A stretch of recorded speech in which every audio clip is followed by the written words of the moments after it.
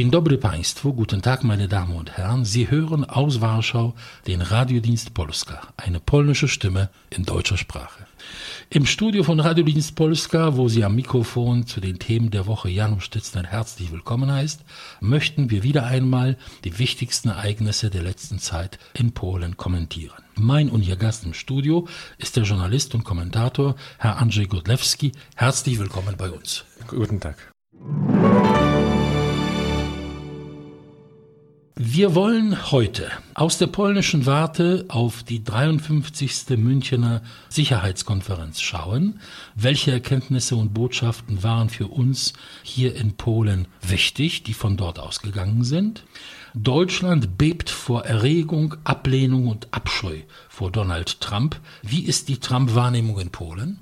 Die polnischen Wirtschaftsdaten für Januar 2017 sind da und geben Anlass zur Freude.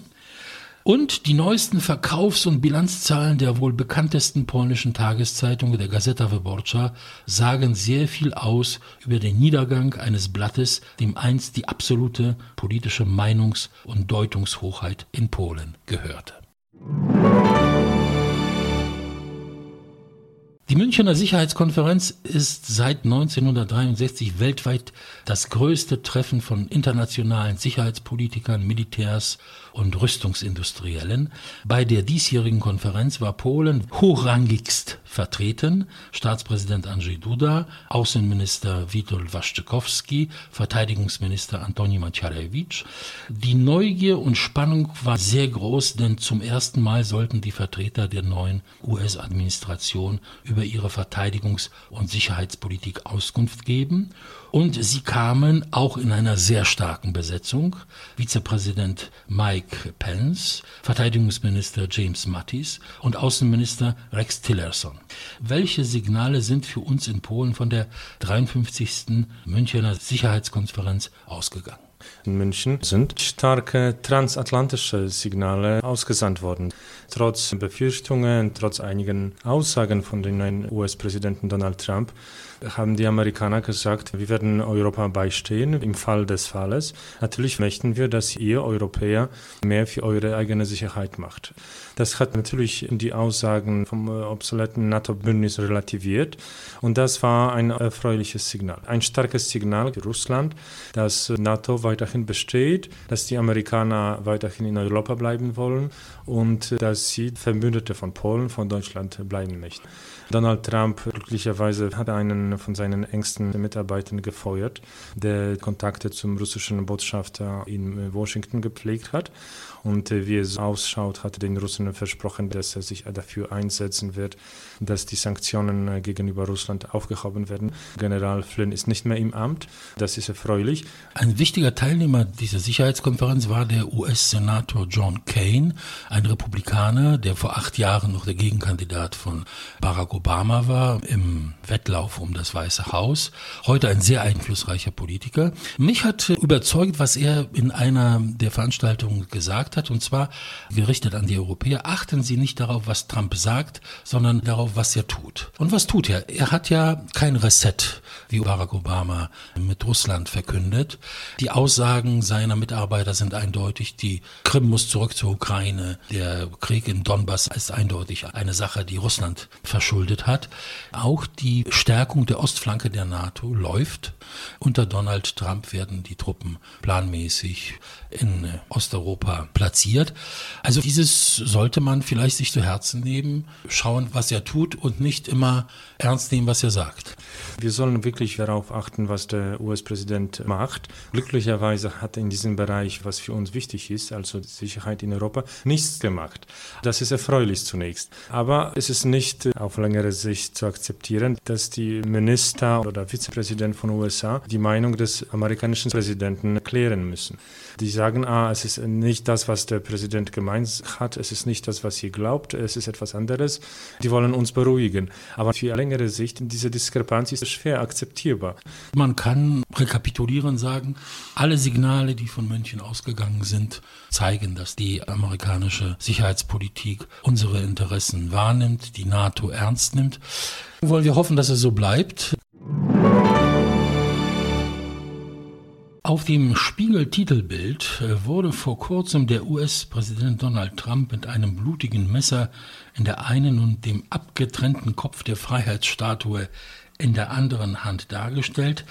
Die Süddeutsche Zeitung befragte in diesen Tagen einen Psychiater nach der geistigen Zurechnungsfähigkeit von Donald Trump.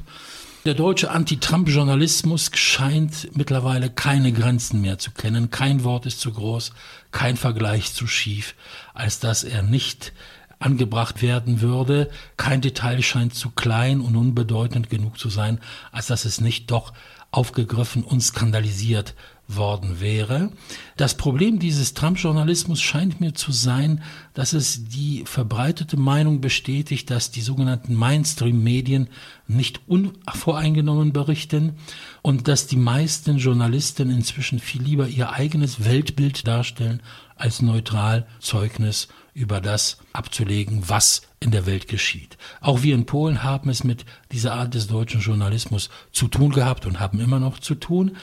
Unser Stammhörer, Herr Martin Borsig aus Dresden, interessiert sich gerade deswegen dafür, wie in Polen die öffentliche Wahrnehmung von Donald Trump ist. Donald Trump ist keine traditionelle Persönlichkeit in diesem Amt. Aber ich glaube, dass es wichtig ist, dass man die amerikanische Politik so aufnimmt, was unsere Interessen, unsere Lage betrifft. Es ist sehr schwer, alle amerikanischen Konflikte, Probleme aus der Distanz zu verfolgen und eine Meinung dazu zu haben. Die Medien in Polen schauen aus der Perspektive, was Donald Trump für unsere Sicherheit macht oder nicht macht. Zurzeit, das haben wir am Anfang gesagt, das ist eine Fortsetzung der früheren Politik, dass die Allianzen weiterhin bestehen, dass die Verpflichtungen gegenüber Polen, anderen NATO-Staaten weiterhin gültig sind. Und deswegen, man ist in Polen ziemlich zufrieden. Ist das nicht so, dass viele in Polen sehr Donald Trump mit Ronald Reagan assoziieren? Ein starker Präsident, der sich durchsetzen kann, auch gegenüber solchen Ländern wie Russland, wie China, wie es damals Ronald Reagan vermocht hat. Das ist die Hoffnung der polnischen Konservativen, dass Trump sich als der neue Ronald Reagan erweist. Diese Hoffnung ist noch nicht erfüllt, was die Ideen angeht. Er ist Ronald Reagan sehr nah. Er hatte im ersten Monat seiner Präsidentschaft sich für den Schutz des ungeborenen Lebens gegen die Abtreibung eingesetzt. Er hatte die finanzielle Staatsunterstützung für die Firmen und für die Stiftungen, die sich damit beschäftigen, ganz gestrichen. Aber was die Wirtschaft angeht, wir wissen noch nicht, ob er so erfolgreich sein wird wie Ronald Reagan. Wir wissen noch nicht, ob ein erfolgreicher Unternehmer sich als erfolgreicher Politiker in der Wirtschaftspolitik erweist. Was die Außenpolitik angeht, ein Reset mit Russland. Zunächst scheint es, dass es dazu nicht kommt. Ronald Reagan von Anfang an war kein Russlandfreund, als Sowjetunion damals bankrott gewesen ist. Am Ende seiner Präsidentschaft hat er sich erwiesen, dass er auch eine Freundschaft mit Russland, mit der Sowjetunion sich wünscht. Aber er hat am Ende seiner Präsidentschaft seine eigenen Bedingungen diktiert und Gorbatschow musste folgen, weil Russland am Boden lag. Das ist umgekehrt, was wir jetzt bei Donald Trump sehen. Die Wahrnehmung von Donald Trump in der Bevölkerung in Polen ist eine, für meinen Begriff, ruhige, abwartende, auf keinen Fall hysterische oder panische. Wir sind ein Grenzland des NATO-Bündnisses und für uns ist die Sicherheit am wichtigsten. In Kürze werden große Militärübungen in Weißrussland stattfinden, wo viele tausend russische Soldaten sich beteiligen werden. Und Donald Trump, zunächst haben wir den Eindruck in Polen, dass er einen viel mehr verlässlichen Eindruck, als wir es gedacht haben, macht. Deswegen das breite Publikum, die nehmen Donald Trump nicht als einen gefährlichen Politiker auf, sondern als einen originellen Politiker, der manchmal die Leute zum Lachen bringt, manchmal überrascht. Ich glaube, dass wir konservativer als die Deutschen sind und ein konservativer Staatspräsident wie Donald Trump uns mehr als den Deutschen gefällt. Das war bei George W. Bush auch oder bei Reagan. Er war damals auch in den 80er Jahren kein Liebling der deutschen Presse. Natürlich ist es ein bisschen paradox, denn ein Mann, der dritte Ehefrau hat, als konservativer Politiker gilt, aber so sind die Zeiten.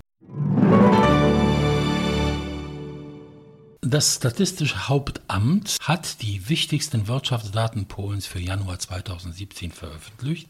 Sie sind im Vergleich zu Januar 2016 gut. Die verkaufte Produktion der Industrie ist saisonbereinigt um 4% gestiegen. Der Anstieg der verkauften Produktion betrifft 30 von 34 Industriezweigen, also Pharmaindustrie verkaufte 22% mehr ihrer Produkte, Treibstoffe um 29%, Autoteile, Motorräder 13%, sogar die Bauwirtschaft, die ja im Januar nicht gerade die günstigste Zeit hat 2% mehr verkauft. Die gesamte Binnennachfrage stieg um knapp 6%. Das heißt, im Augenblick der Motor des polnischen Wirtschaftswachstums ist die Binnennachfrage. Diese Daten spiegeln eine Wirklichkeit, die uns nur erfreuen kann. Die Prognosen, die vor einem Jahr abgegeben wurden über diese Regierung, ihre Sozialpläne, ihre Wirtschaftspolitik waren ja sehr pessimistisch. Und es hieß eigentlich, wird Polen sich sehr schnell in eine schwierige Wirtschaftssituation und Haushaltssituation buxieren. Das ist nicht der Fall. Wie kann man das erklären? Diese Daten natürlich erfreuen vor allem die Regierung. Denn solange der Wirtschaft gut geht, wird auch der Regierung gut gehen. Das sehen wir bei den Umfragen, ist die Regierungspartei auf dem Rekordniveau. Bei ungefähr 40% und der Abstand zu der nächsten Partei beträgt über 20 Prozentpunkte. Also es ist ungeheuer viel. Ich bin auch überrascht, dass die Prognosen so gut sind. 3,6, das ist ziemlich viel. Wirtschaftswachstum 2017, das ist die Prognose. Das ist schon beachtenswert. Hat Sie nicht stutzig gemacht, im Vergleich zu Januar letzten Jahres ein Anstieg von fast 30% legal verkaufter Treibstoffe innerhalb eines Jahres, eine unvorstellbare Größe. Also weder die Zahl der Autos ist so gestiegen, noch hatten wir einen schweren Winter, noch sonst etwas. Ist das nicht so, dass allein mit einfachen Maßnahmen dass das Steuersystem abgedichtet wird, dass die Finanzpolizei endlich zugreift, dass diese lange tolerierten Mehrwertsteuerkarussells, Firmen verkaufen einander ohne Ende hypothetische Waren und kassieren dann die Mehrwertsteuer von einer Transaktion, die nicht entstanden ist, dass dieser Kampf durchaus Früchte bringt? Das ist die Tatsache, dass die Einnahmen aus diesem Bereich gestiegen sind, trotz der Situation, dass sich nicht so viel geändert hat, was Sie erwähnt haben. Andererseits, ich würde die Daten für Januar nicht überbewerten, denn zum Beispiel in einigen Bereichen, was den Haushalt angeht, waren die Daten im Dezember ziemlich schlecht. Also die Einnahmen aus der Mehrwertsteuer ziemlich niedrig.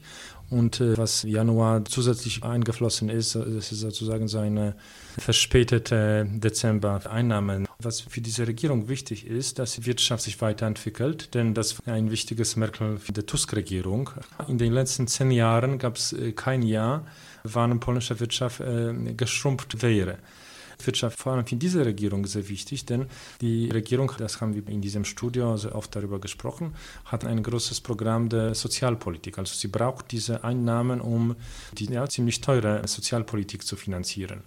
Sagen wir so, in Anbetracht dieser großen Sozialprogramme, wo eindeutig alle Fachleute prognostiziert haben, das kann nur schief gehen, haben wir ein Wirtschaftswachstum von 2,5, 3%, wahrscheinlich 3,7 nächstes Jahr. Die Steuereinnahmen wachsen und das sehr zum Bedauern vieler Gegner dieser Regierung, die wirklich die Hoffnung hatten, sie wird stolpern über ihre Wirtschaftspolitik. Ich kann mich an unsere Gespräche auch vor einem Jahr erinnern. Ich lese hier im Januar: Einnahmen aus der Mehrwertsteuer im Vergleich zu Januar 2016 11% gestiegen. Aus der Alkohol- und Tabaksteuer 18%. Aus der Einkommenssteuer 5%, aus der Körperschaftssteuer um 14%. Ich wiederhole, ich würde das nicht überbewerten zunächst. Was mich vor allem beunruhigt, ist die Verschuldung. Polen verschuldet sich ziemlich schnell und regelmäßig. Meist im Ausland, bei Banken, bei den Investoren. Und zurzeit bezahlen wir für die Schulden etwas mehr als die Ungarn. Wir bezahlen jetzt ungefähr 3% für das Geld, was die Regierung braucht. Das ist ziemlich beunruhigend. Zur Beruhigung der Herzen unserer Zuhörer 2 Tatsachen noch. Der Anteil der Staatsschulden am polnischen Bruttosozialprodukt beträgt im Augenblick 53%. Deutschland 80%, Italien 140%, Griechenland, glaube ich, 300%. Ich antworte nur mit den Argumenten von Donald Tusk oder der alten Regierung. Und zweitens, wir haben ein Haushaltsdefizit von 60 Milliarden Zloty. Die Opposition sagte mal wieder, das ist das absolut größte Defizit. Aber dieses Defizit beträgt etwa 2,9%. Das heißt, es ist in einem Verhältnis zu den Einnahmen und einem Verhältnis zu dem ganzen Haushalt unter der Grenze, die die EU uns vorgibt. Deswegen ist nicht eine Situation erreicht, wo es dramatisch sein könnte. Die finanzielle und die Wirtschaftssituation bleibt unter Kontrolle. Wir haben hier keine Erscheinungen, die uns wirklich beunruhigen müssten, aber aufpassen muss man stets. Beunruhigt sein können auf jeden Fall die Herausgeber einer Zeitung sein, die Gazeta Wyborcza heißt. Dieser Zeitung geht es nicht gut und das bestätigen ihre vor kurzem veröffentlichten Bilanzen für das Jahr 2016. Das ist insofern wichtig, weil diese Zeitung jahrelang das Meinungs- und deutungsbildende Medienorgan Polens war. Sie ist viel mehr als eine Zeitung. Sie ist ein Kampfblatt, eine Gestalterin der Politik. Sie ist lange Zeit eine politische Königsmacherin in Polen gewesen. Eine Zeitung, die Politiker gestürzt hat und Politiker auf den Sockel gehoben hat. Heute ist sie ein Schatten ihrer selbst. Ganz kurz die Erklärung: Gazeta Wyborcza heißt ins Deutsche übersetzt Wahlzeitung. Klingt seltsam. Wieso dieser Name und wie ist es zum Entstehen dieser Zeitung gekommen? Die Gazeta Wyborcza ist 1989 im Mai zum ersten Mal erschienen. Das war ein Monat vor den ersten halbfreien Parlamentswahlen in Polen, nach dem runden Tisch. Und das war die Stimme der Opposition, der Solidarność. Deswegen Wyborcza, also Wahlzeitung, weil das war zunächst als Projekt für die Wahlen, für den Wahlkampf gedacht. Da haben die Kandidaten von Solidarność die Chance gehabt, sich vorzustellen, weil nicht alle Lech Wałęsa hießen und nicht alle so bekannt waren. Am runden Tisch wurde der Opposition ein Presseorgan gewährt vor den Wahlen. Die gesamte Presse war ja in Hand der kommunistischen Partei und die Solidarność, die ja nun zu diesen Wahlen antreten sollte ein Presseorgan haben. Und es sah so aus, es wird so eine Zeitung sein, die von kurzer Dauer ist bis zu den Wahlen. Also wurde sie Wahlzeitung genannt. Später hat sich erwiesen, dass die Zeitung so ein großer Erfolg gewesen ist, dass sie bleiben wird und die Redaktion hat sich entschlossen, dass der Titel bleiben soll. Und da gab es ziemlich schnell Konflikte mit Solidarność, ziemlich schnell war sie keine Zeitung von der gesamten Solidarność, sondern von einem Teil der Opposition.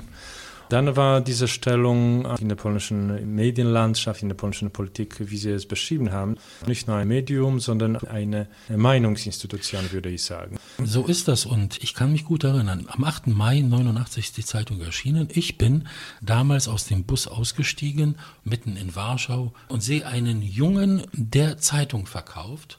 Ich dachte mir, jetzt ist wirklich die neue Ära angebrochen. Ich kann in Polen auf der Straße legal eine Oppositionszeitung kaufen und die Menschen drängten sich um diesen Jungen und gaben ihm, sie kostete damals 50 alte Zloty, sie gaben ihm 500. Diese Zeitung war der Vorbote der Freiheit und wie sie gemacht wurde, wie dort die Themen angegangen wurden, das war völlig neu. Wir waren ja alle erzogen anhand dieser Parteipresse und das war der Bonus, der ihr gegeben wurde im Voraus. Alle anderen waren schon die Zweiten. Sie war der erste Bote der Meinungsfreiheit in Polen, aber wie Sie gesagt haben, Solidarność war eine Massenbewegung. Sie setzte sich aus Konservativen und Linken und Postkommunisten und anderen. Und eine Gruppe von, ich würde sagen, sehr Linken hat diese Zeitung sehr schnell für sich vereinnahmt und daraus ergaben sich Konflikte, denn sie wollte auf keinen Fall andere katholische, konservative, bäuerliche, traditionelle Polen mit einschließen, sondern es stellte sich sofort gegen diesen Teil der Bevölkerung. Vielleicht das war nicht möglich, dass das auf längere Sicht eine Tageszeitung für alle wird. Aber trotzdem am Anfang, Gazeta Wyborcza hat Leser allen gesellschaftlichen Schichten und auch fast alle, das ist keine Übertreibung, fast alle Journalisten, die damals angefangen haben zu arbeiten, haben bei Gazeta Wyborcza angefangen. Und früher oder später haben sie sich von Gazeta Wyborcza verabschiedet, sind andere Wege gegangen. Auch der jetzige Sprecher des polnischen Staatspräsidenten hat bei Gazeta Wyborcza angefangen. Ich war auch bei dem Auslandressort als Praktikant tätig für ein paar Monate. Ziemlich schnell jedoch hat Gazeta Stellung genommen zu bestimmten Themen. 89, 90, da war sie zum Beispiel gegen Religionsunterricht in den Schulen. Viele hat das überrascht. Unsere Tageszeitung ist gegen unser Postulat. Warum? Dafür haben wir 40 Jahre gekämpft. Ja. Viele haben gekämpft. Später gab es neue Konflikte und jetzt, wie Sie erwähnt haben, ist die Gazeta Wyborcza nicht mehr die erste, nicht mehr die zweite, die drittgrößte Tageszeitung in Polen. Die Nummer 1 und Nummer 2 sind Boulevardzeitungen. Nummer 1 ist ein Ableger von der Bild-Zeitung, auch aus dem gleichen Haus. Ihre Bedeutung für die Meinungsbildung in Polen ist natürlich auch gesunken, denn wir haben in der ganzen Welt die Krise der Printmedien, die verkaufen immer weniger. Auch viele namhafte Journalisten, ob man sie mag oder nicht, die waren talentiert, Auslandskorrespondenten, begabte Berichterstatter, Publizisten, die haben Gazeta Wyborcza verlassen oder verlassen müssen. Und jetzt, das ist vielleicht ein Teil der Strategie, hat sich Gazeta Wyborcza entschieden, eine wirklich strikte politische Tageszeitung zu machen. Die sind Stimme der Opposition, kritisieren ziemlich stark die Regierung. Ziemlich ist sehr untertrieben. Und was Gazeta Wyborcza wichtig ist, also die sind ein Teil eines Medienkonzerns. Internetportal, Kinos. Kino und auch Fernsehen und auch Radio. Und ich kenne die genauen Geschäftszahlen von diesem Konzern nicht. Aber ein Hauptgewichtpunkt wandert von der Gazeta Wyborcza zu anderen Medienbereichen, die profitabler sind. Also Agora, die Firma, die das Ganze führt, hatte zum ersten Mal einen Verlust von 13 Millionen Zloty, also 3 Millionen Euro. Bei der Gazeta Wyborcza sind im letzten Quartal 2016 entlassen worden. 190 Mitarbeiter, darunter 45 Journalisten. Wieder einmal, das ist schon eine weitere Entlassungswelle. Sie verkauft heute 132.000 Exemplare ihrer Zeitung im Schnitt. Vor wenigen Jahren waren es noch 500.000. Sie sagen, die Gazeta Wyborcza, Printmedien spielen keine Rolle, aber sie ist ja sehr aktiv. Radio, Internet und so weiter. Das heißt, die Ideen, die sie verbreitet, feministisch, antikatholisch, eindeutig, das ist keine liberale Zeitung, es ist eine linke Zeitung, mit der Taz vergleichbar, wie sie sich gibt. Die Nachfrage nach dieser Ideologie kann nicht mehr so groß sein, denn auch die ganze Firma, die ja davon lebt, hat große Probleme. Es war auch der Anspruch dieser Zeitung und ihres Chefredakteurs eigentlich, die Deutungshochheit über Politik, Geschichte, Tradition, über alles Mögliche zu haben. Und dieses ist hier entglitten. Daraus resultiert auch die große Frustration, denn wenn ich manchmal sie in die Hand nehme, sie ist heute sehr dünn geworden, 6, 8 Blatt. Wenn man denkt, sie ist erschienen als eine Zeitung mit 100 Seiten, so dick wie ein Telefonbuch jeden Tag. Und ich lese dort auf diesen 8 Seiten, auf 6 Seiten nur Kommentare über Kaczyński und über die Regierung, wie schrecklich, wie furchtbar sie ist, dann sehe ich dort eine riesige Frustration auch. Ein Nachtrauern der alten Größe, das nicht mehr da ist. Gazeta Wyborcza war wirklich wichtig in den 90er Jahren in Polen. Damals war sie viel wichtiger, als viele Minister geglaubt haben. Jetzt hat sie natürlich verloren, was ihre Stärke gewesen ist, zum Beispiel Beilagen, interessante Reportagen, soziale Themen. Viele haben das gelesen. Regionalbeilagen, genau, das haben sie gestrichen. Ich habe bei einigen Tageszeitungen in Polen gearbeitet. Meine Erfahrung ist, wenn man keine guten Autoren hat, hat man auch keine Leser. Es entwickelt sich runter und dann beklagen die Redakteure, dass sie keine Leser haben und die Leser beklagen, dass sie keine guten Texte haben. Wenn man an einem gewissen Punkt das nicht stoppt, diese Entwicklung, dann ist kein guter Ausweg. Das ist eine Spirale, die immer tiefer nach unten zieht, die Zeitung, denn weniger Journalisten, immer größere Einsparungen, aber die Führung dieser Zeitung bleibt ja dieselbe. Das ist Adam Michnik, der Chefredakteur, sein Stellvertreter Jarosław Kurski seit über 20 Jahren. Man kann ja alle Journalisten entlassen, aber wenn man nicht die Führungsmannschaft auswechselt, dann hilft alles sowieso nicht. Adam Michnik ist ein Symbol von Gazeta Wyborcza, ist von Anfang an, auch wenn er operativ Gazeta Wyborcza nicht leitet. Sein Name ist für die Leser und auch für die Mannschaft von Gazeta Wyborcza unverzichtbar. Man muss auch sagen, dass Gazeta Wyborcza auch deswegen zum Teil eine schwierige wirtschaftliche Situation hat, weil die Regierung, weil die Staatsunternehmen keine Werbung bei Gazeta Wyborcza kaufen. 8 Jahre lang haben wir sie alle finanziert, denn die Staatsunternehmen platzierten dort eine gigantische Zahl von Anzeigen. Ich kann mich erinnern an eine ganzseitige Anzeige. Die Agentur für Militäreigentum verkaufte eine Wohnung in Szczecin, 80 Quadratmeter. Und die Anzeige war eine ganzseitige. Das heißt, sie war eine staatstragende Zeitung der Tusk-Zeit. Sie ist von der Regierung finanziert worden mit dieser gigantischen Zahl von Anzeigen. Und als das jetzt eingeschränkt wurde, stellt sich heraus, sie ist nicht überlebensfähig. Ist das ein Geschäftsmodell einer freien Zeitung? Also sie lebt noch. Vielleicht war manchmal damals übertrieben, aber ob es nicht jetzt übertrieben ist, dass sie keine Werbung, dass die staatlichen Institutionen keine Werbung bei Gazeta Wyborcza betreiben, ich glaube, es ist auch nicht in Ordnung. In der Zeit der 8 Jahre der TUS-Regierung hat die Gazeta Polska keine einzige Staatsanzeige bekommen und auch die ganzen konservativen Medien waren völlig abgeschnitten davon. Die Gazeta Wyborcza ist wichtig für die Meinungsbildung in Polen als Tageszeitung der Opposition und es ist gesund für das politische Leben, dass die Opposition stark ist.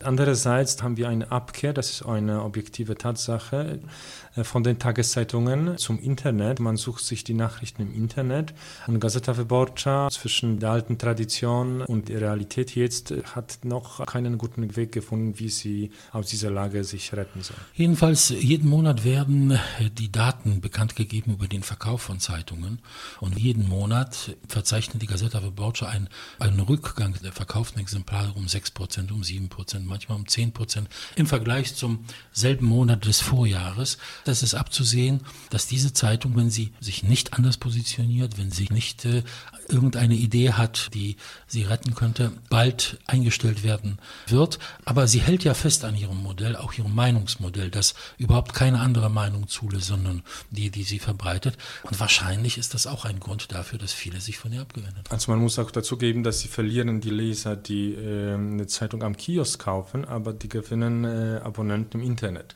die für die Texte bezahlen. Die gewinnen zu wenig Leser, um die Verluste also sie haben 105.000 Abonnenten im Internet. Ja.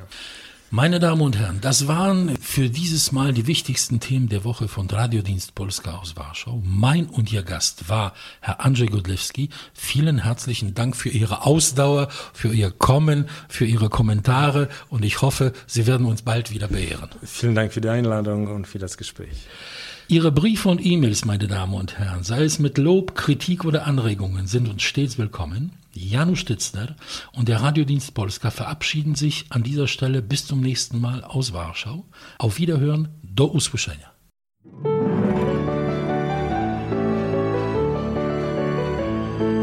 Radiodienst Polska aus Polen über Polen.